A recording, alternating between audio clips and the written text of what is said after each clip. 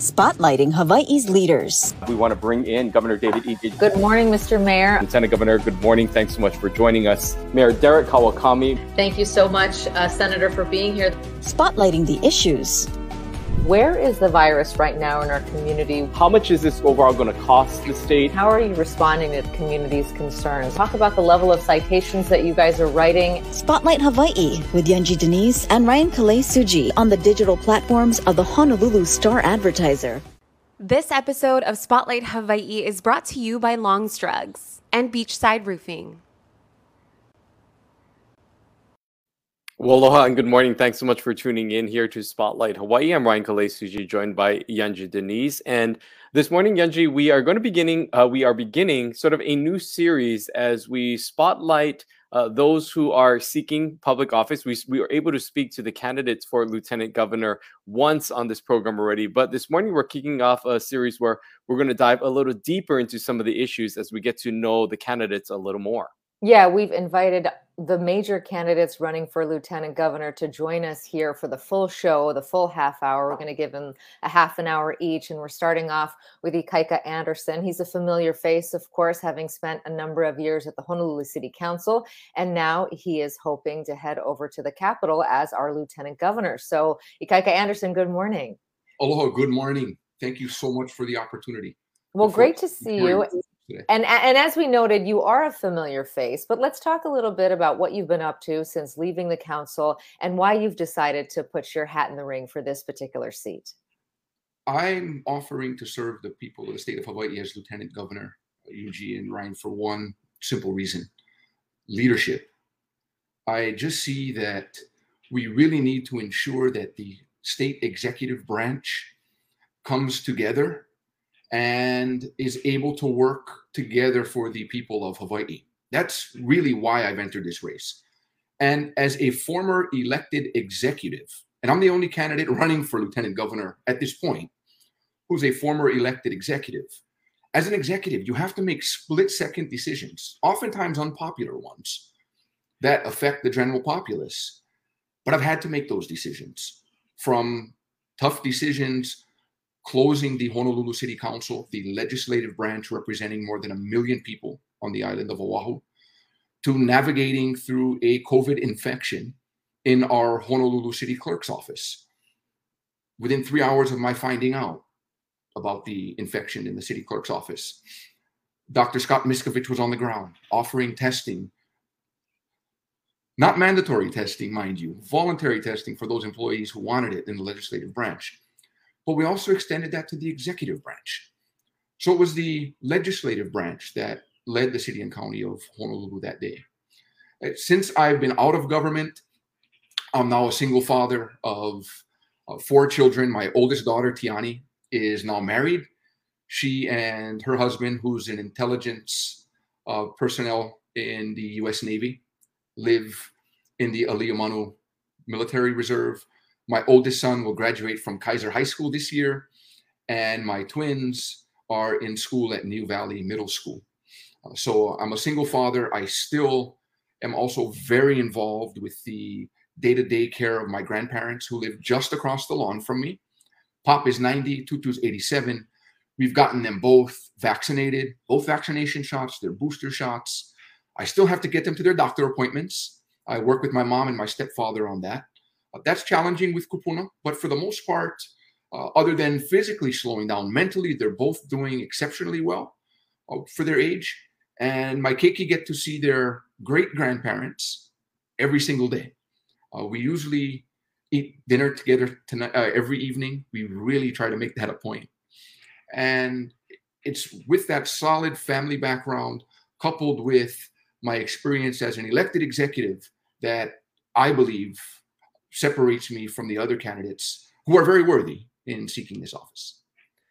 You know, there's a lot of topics that we want to get to, but let's start off with COVID-19. You mentioned it there in this introduction statement, but what are your thoughts on where we're at right now as a state? Of course, we heard Governor Ige announce yesterday that they'll be dropping the mask mandate.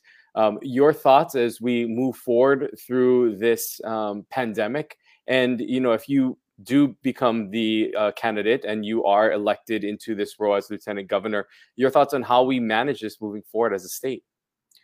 Well, I'm the only candidate running for lieutenant governor that had the buck stop on my desk regarding COVID, where decisions were ultimately made by me.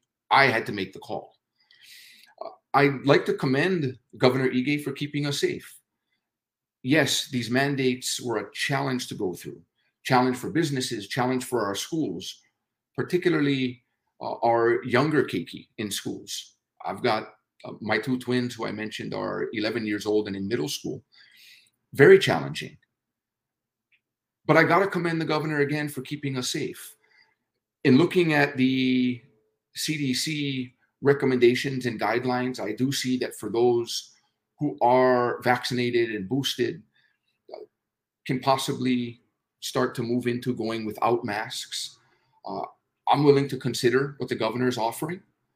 But again, I have to say that he has kept us safe and had to make decisions that weren't popular. Elected executives make unpopular decisions all the time. In particular, I believe that Kauai Mayor Derek Kawakami has also excelled in keeping his people safe and doing the best he possibly could to keep his message consistent. That's also important, being consistent with your message. And I believe that Mayor Kawakami in particular was able to do that.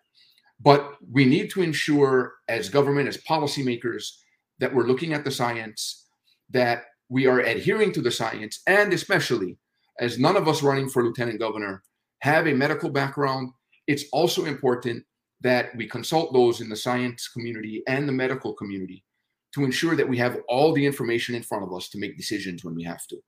Because really, when you have a split-second decision to make, you really only have the information that's available to you at the time that you have to make the decision.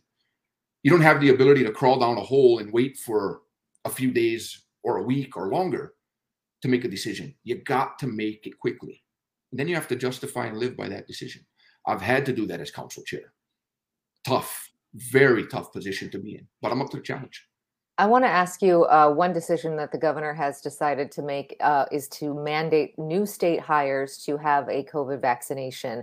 Obviously, the emergency order goes away at the end of this month. And so the weekly testing mandate goes away. The employees who stuck by that but didn't get vaccinated seem to be grandfathered in. But for any new hires, he does say that that will be a requirement going forward. What are your thoughts on vaccine mandates for that, for state hires in particular, and also looking ahead to kids? You did mention that your kids are 11 years old, so they are in that sector that is eligible for a vaccine. Do you think that the DOE should institute some kind of a vaccine mandate for kids on public school campuses as well?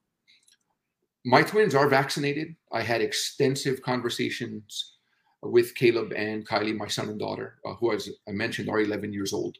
Really, Yunji, they asked me to get vaccinated. Both of them asked me to get vaccinated because they felt from what they saw that it would keep them safe, first of all. And second of all, they weren't able to watch their older brother play football at Kaiser High School in his senior season, his last year. They missed so many games because they weren't eligible to take a vaccination that was required. So they watched the games on TV when the games were broadcast, but when they weren't, Caleb and Kylie didn't get to watch their brother play.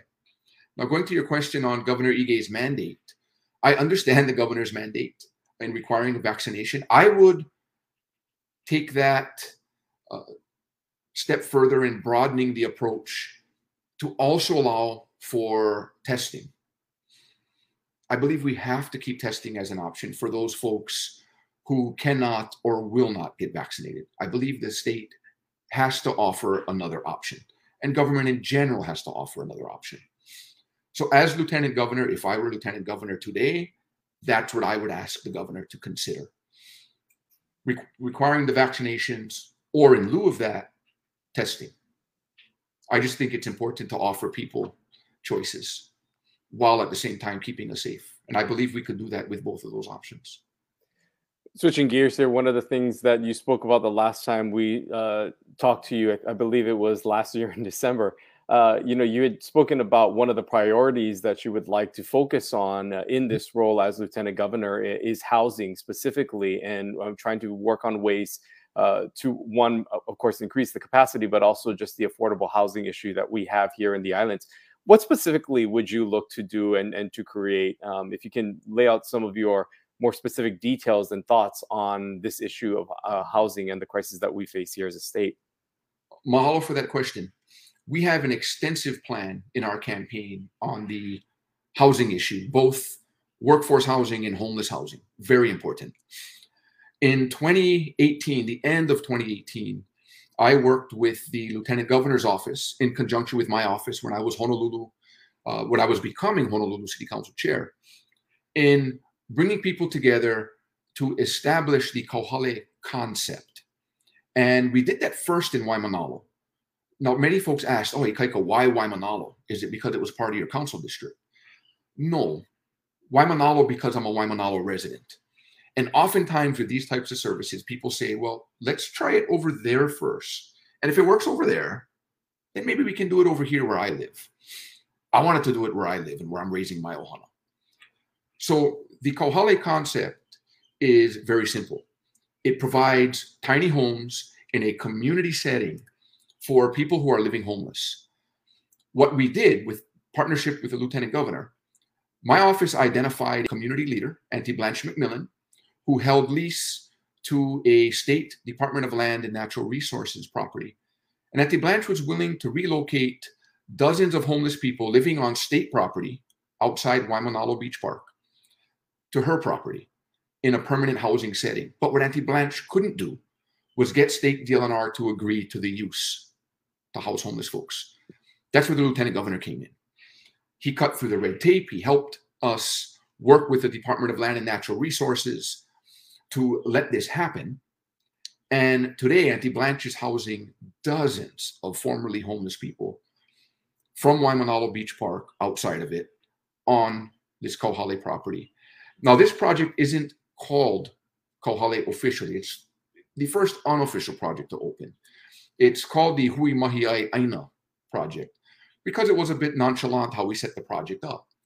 Sometimes, I would say oftentimes, the state legislature's tried and true method of task forces, working groups, tried and true to them, but doesn't always bring results immediately.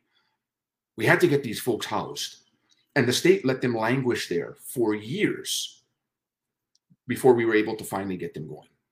Now, what we have shown with this process is that this model can be duplicated across the state. The first official Kauhale project that was modeled on what Auntie Blanche did opened in Kalailoa in November of 2021, just last year, a few months ago. We can do this across the state in those communities that want to do it. With workforce housing, I'd like to see the state partner with the counties in identifying state-owned land, coupled with working at the county level to work on planning, work on community buy-in, and providing affordable housing. We have a parcel in the middle of Kailua town where Cinnamon's, the popular Kailua restaurant, has parking at, and it's right next door to the Meridian East condominium project. And also across the street from a senior rental housing project. The city owns the land across the street at Lanihuli, the city affordable rental project. That parking lot next to Meridian East that serves Cinnamon's is a prime location where housing could be done. Partnering with the state on the dollars, the city provides the land. As a former Honolulu City Council chair who is very well versed in the land use process and in working with our labor organizations, bringing all these folks together to be able to deliver this project. I do have a commitment from State Senator Chris Lee, who wants to work on this project together with the next state administration. He's also willing to work with the city and county. We could make this work. I believe the community would be willing to do it. Workforce housing for teachers is also very important to me. I'd like to see the state take our larger school campuses, high school campuses in particular. We don't need campuses of 10 acres or more anymore. Obsolete. Take down the buildings that aren't being used, repurpose them so that we can have solid 21st century schools, more in a vertical setting. And as we take down those buildings and go vertical for school uses, I believe that we'd be able to partner with the private sector and with the labor sector in providing workforce housing opportunities for our school employees. Athletics administrators, teachers, and folks who work in our schools having solid opportunities for housing. Those are some of the housing policies that my campaign has been discussing and that we've also been sharing as we move across the state. That housing idea, specifically looking at Kailua and what you mentioned in Waimanalo, the thing that project, and if you look at Pu'uohonua o Waianae with Twinkle Gorge there, or in Auntie Blanche, you have these community leaders that are really willing to step up and manage those projects. Would you propose having the state take over, hiring somebody at the state level to actually do that? Or would you rely on community leaders? How would you actually do that? I'm trying to think of, who would run that Kailua project in that former parking lot that you're talking about? I would ask that the governor allow me as lieutenant governor to have a position in my office that would be able to work on this initiative. The state legislature has appropriated tens of millions of dollars to homelessness. What has the state legislature actually built, though, in terms of housing? From the city and county of Honolulu's perspective, I can point at different projects and units that have come online at the county level. What Auntie Blanche is doing in particular. We also are working with Twinkle Gorge. That's another opportunity, I believe. The people in Waianae seem very motivated and in support of that process. So to answer your question on how this could all be managed, I would like to see a component to do this within the lieutenant governor's office. But as I also shared with you the last time, I've had the opportunity to talk with a number of former lieutenant governors, the current lieutenant governor as well. But Governor Waihee in particular shared with me that the relationship between the lieutenant governor and the governor is 95% contingent upon the lieutenant governor, proving two things. One, that the lieutenant governor is trustworthy, and two, that the lieutenant governor is competent. Because if you're not both of those things, let's be honest, you're not going to be afforded anything to do. We, of course, this is a statewide race, and you have been in office here on the city level on the island of Oahu, but we'll have to address some of the issues that are happening on some of the neighbor islands as well. Yes. One of the more contentious issues that will come up again in the next few years will be that of the 30-meter telescope on Hawaii Island. Do you support the construction of this TMT project and your thoughts on where we're at now with the project as a whole? Great question. I would like to see additional involvement from the Hawaiian community, more at the decision maker level. I am a believer in the Oahu Island Burial Council plan and process. I would like to see Mauna Kea work something along those lines, where you have folks from the Office of Hawaiian Affairs, even up to including the Polynesian Voyaging Society and the different counties being able to be involved with the Hawaiian communities. I also believe it's absolutely important to show a good faith effort to the Hawaiian community that those telescopes that are no longer in use and are obsolete start to be deconstructed. Not after anything new is built, but prior or in conjunction with, to show a solid good faith effort in going forward. These are discussions that I look forward to having more of as I move across the state. But I have had the opportunity to talk to many in the Native Hawaiian community who just feel that their involvement really hasn't been at the decision maker level. That's really what I want to see. More involvement at the decision making level. And that process that the Oahu Island Burial Council uses, where there's direct decision-making ability and accountability, that's what I think needs to happen.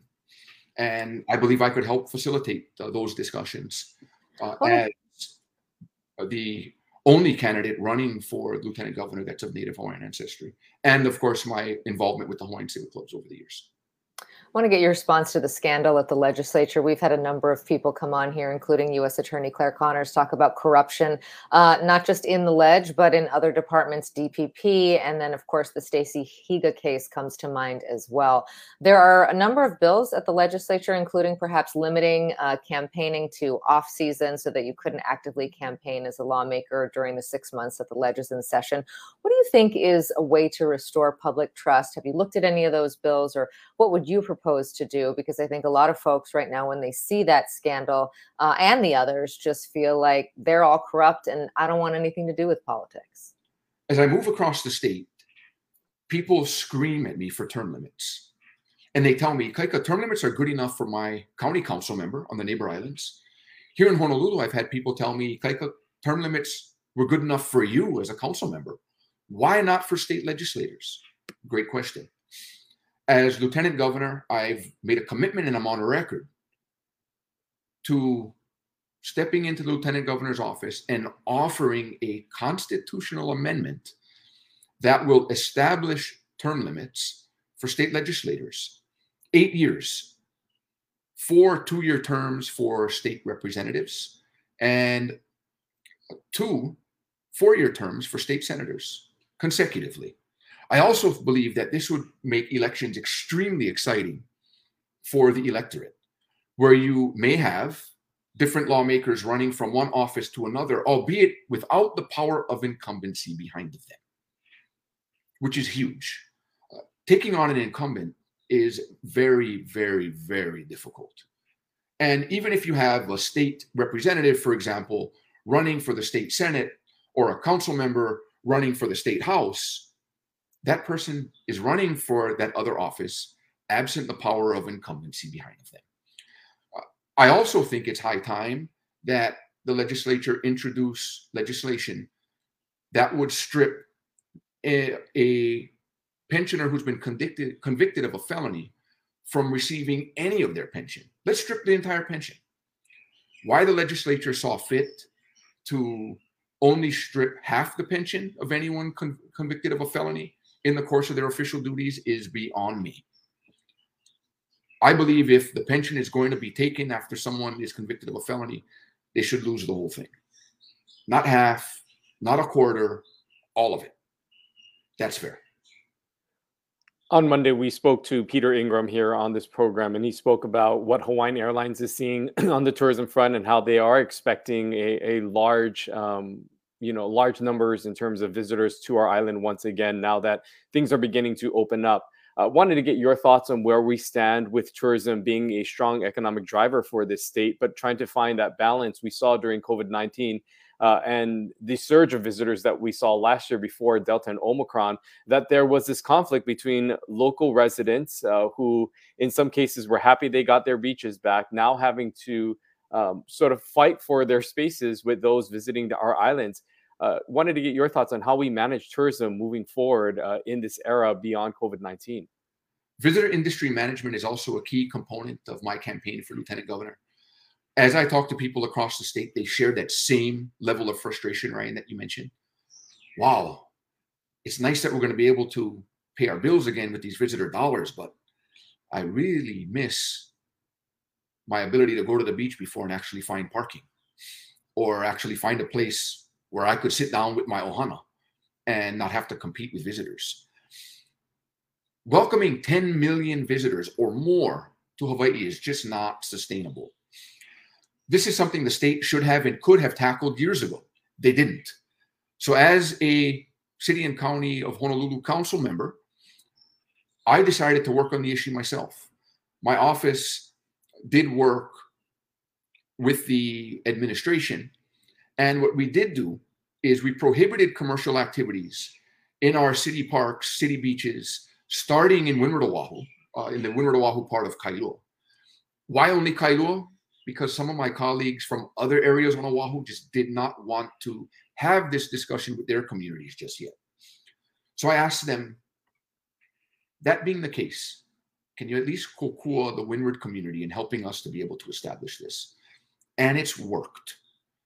We see the large-scale tour buses now being relegated to Kailua town. with a handshake agreement between my office and Kaneohe Ranch, and later on, Alexander and Baldwin.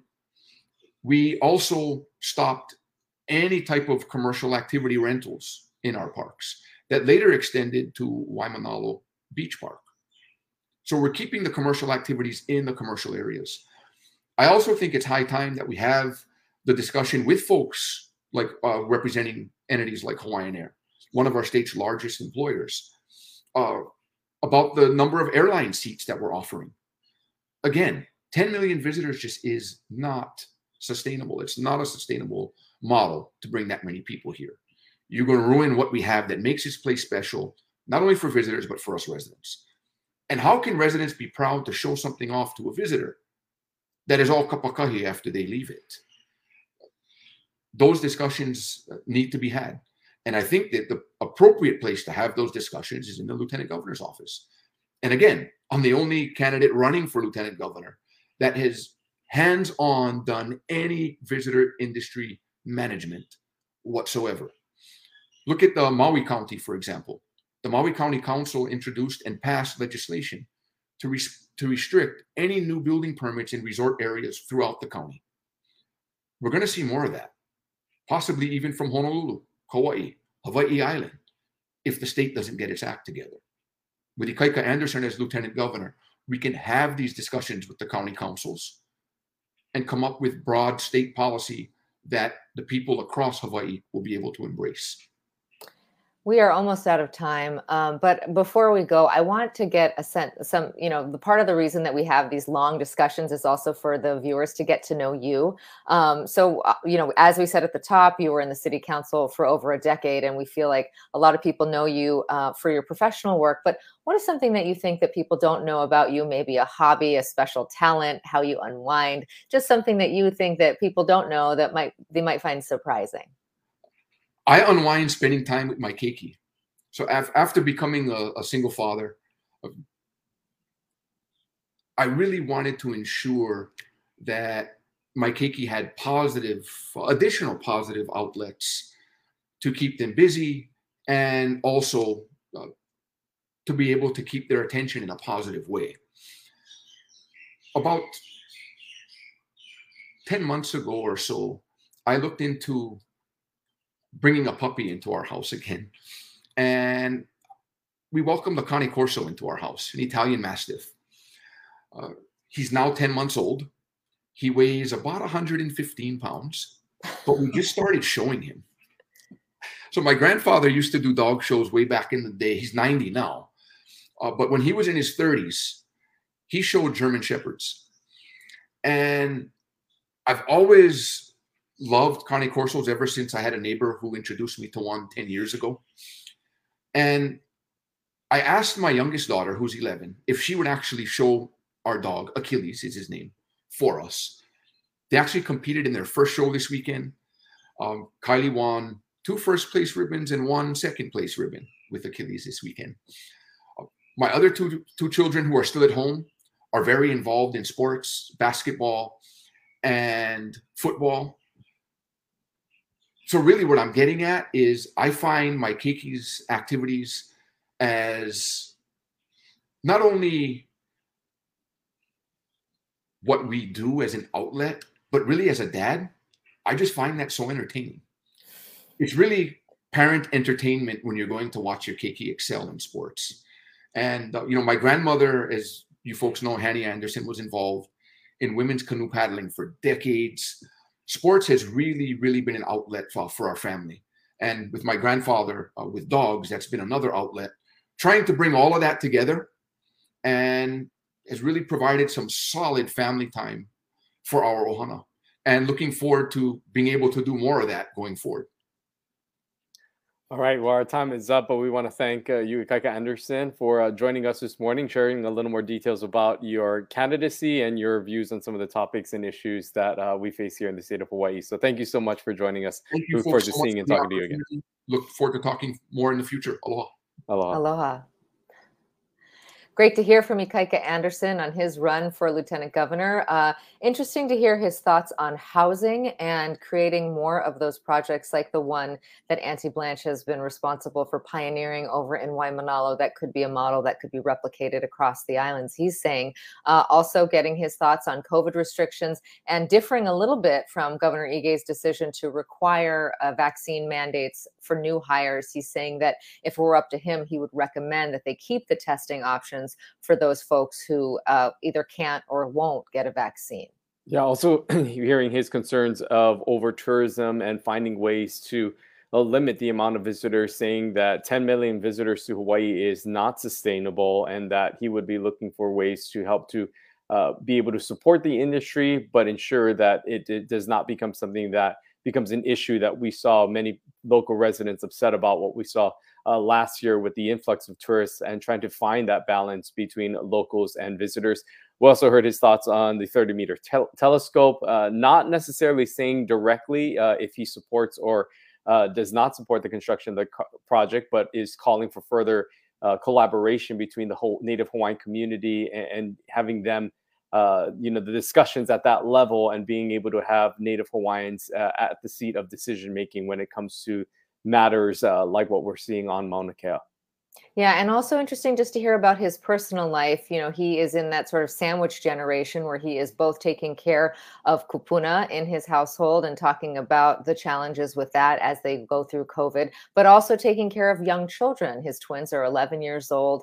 And then, of course, he has older children as well, and just managing all that as a single dad. I liked that that he shared that at the end, 115-pound Mastiff that they are now showing in dog shows.